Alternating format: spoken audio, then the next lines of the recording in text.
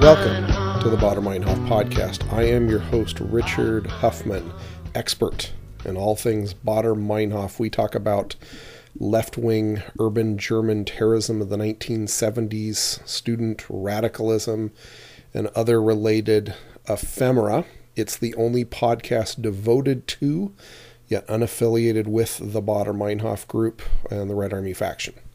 Today we're going to talk about Ulrike Meinhof's brain, the strange saga. Ulrike Meinhof, she committed suicide in Stuttgart's Stammheim prison on Mother's Day of 1976.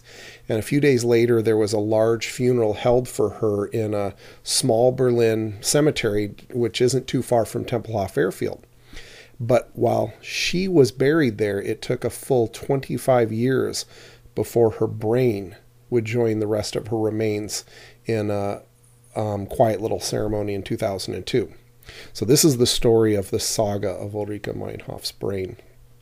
So we'll go back in time a bit. 1962, Ulrike Meinhof, she was an up-and-coming 26-year-old journalist. She was married to the publisher of Konkret magazine, where she was the editor. Her husband was the publisher, and it's this left-wing popular national magazine that originally started out as a magazine for college students.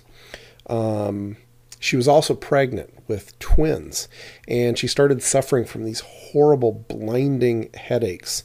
So the doctors examined her, and they diagnosed her with a brain tumor on the right side of her head, and they said she needed to have immediate surgery.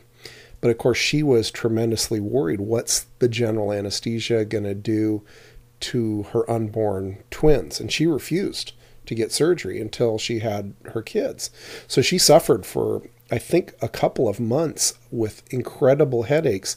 Also, the thought or knowledge that she might be risking her own life, all to protect the lives of her unborn daughters. So when her daughters were fully grown or fully reached a level that they could be born, basically, she gave birth to her daughters and immediately had surgery on this tumor, or what they thought was a tumor. Turned out it was just like an engorged blood vessel. So they put a silver clip on it and closed her back up and let her on her way, and she recovered fully.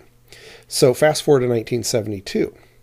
And Meinhof's been on the run for 2 years. She's been Germany's most wanted woman since May of 1970, when she helped convicted arsonist Andreas Baader break out of police custody.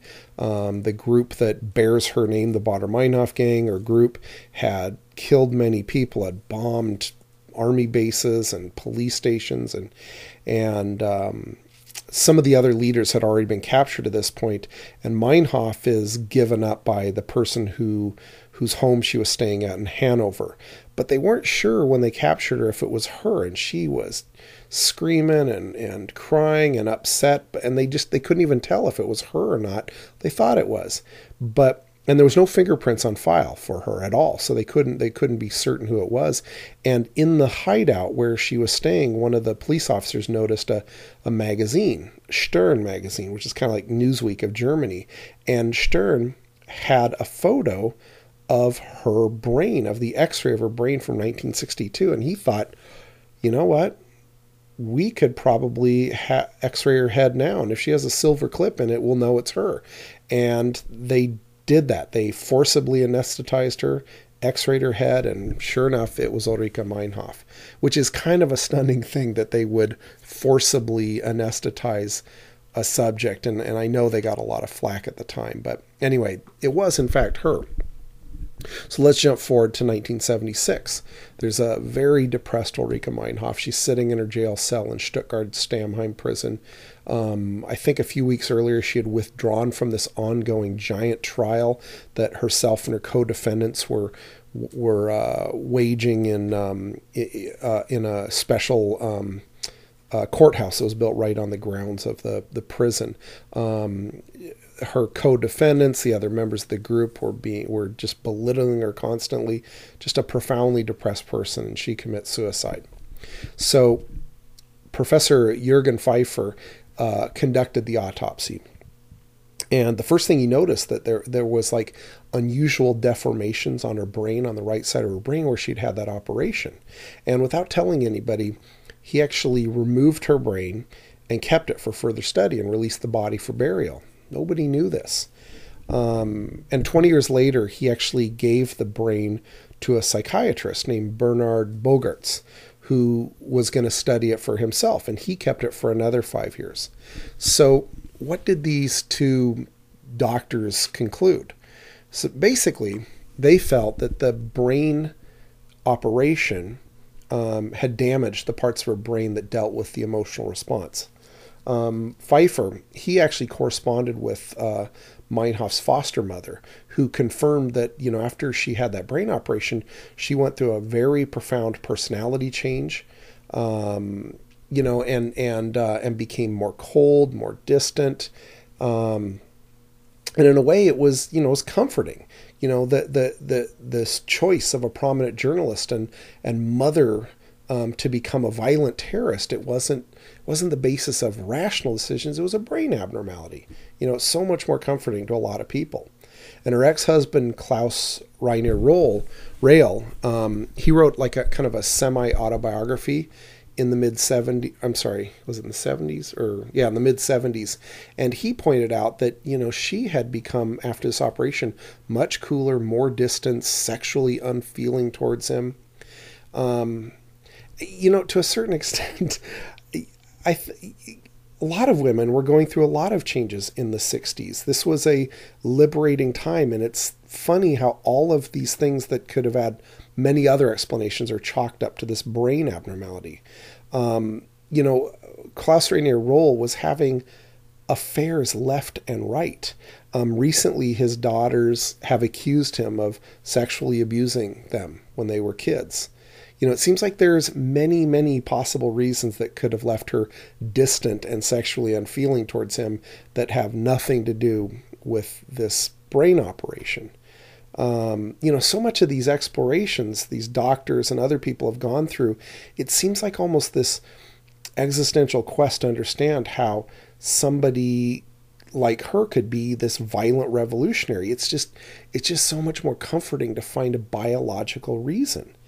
But what's funny is nobody really asks, well, what about Gudrun Ensslin? Meinhof wasn't the leader of the Baader-Meinhof gang, despite the fact that it had her name on it. It was really Gudrun Ensslin was the true female leader of the group. But why isn't anybody asking what caused her to go from being this smart, idealistic Parsons daughter to being the leader of a terrorist group? It's probably because we don't really have an easy biological explanation. It's so much harder to accept when you realize that someone's monstrous choice in her life was actually the product of a series of rational choices. I confess myself, I've been totally fascinated by the saga of Meinhof's brain myself. And I've sort of been working off and on a fictionalized novel about Meinhof's life. Hopefully this isn't going to sound weird, but what I'm writing is basically the story of Meinhof's life, and the narrator is basically her brain, or actually more accurately, the id part of her personality. And her id is the classic unreliable narrator who feels that she's pushing and protecting Meinhof throughout her life, but is clearly responsible for so much of the damage that it's caused. And the id's, obviously, if you're following Jungian psychology, is going to be working with and against Meinhof's ego and her superego. And this brain operation is going to upset the balance in her life and cause a lot of problems. And hopefully it doesn't sound too weird. I've been, I'm like 30 pages into it and have the basic story mapped out. I've never written any fiction before, so I have no idea if it'll be embarrassing or not, but it seemed like an interesting way to tell the story of Meinhof.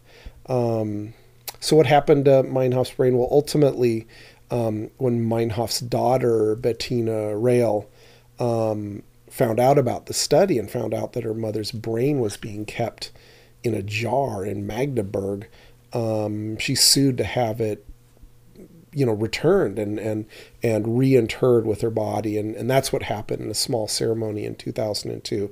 Meinhof's brain once again joined her body. While they were looking at the disposition of Meinhof's brain, they realized that Andreas Bader's brain, Gudrun Enslin's brain, and Jan Karl Raspa's brain, the three people who died on the infamous death night a year after Meinhof's death, their brains had also been removed, and nobody knows where they are. So maybe they're sitting in a basement in some hospital in Tübingen or some other place in Germany. Anyway, I thought you might find that interesting. It's a little bit of history of the Saga of Ulrike Meinhof's brain. Thank you for listening. Bottom line.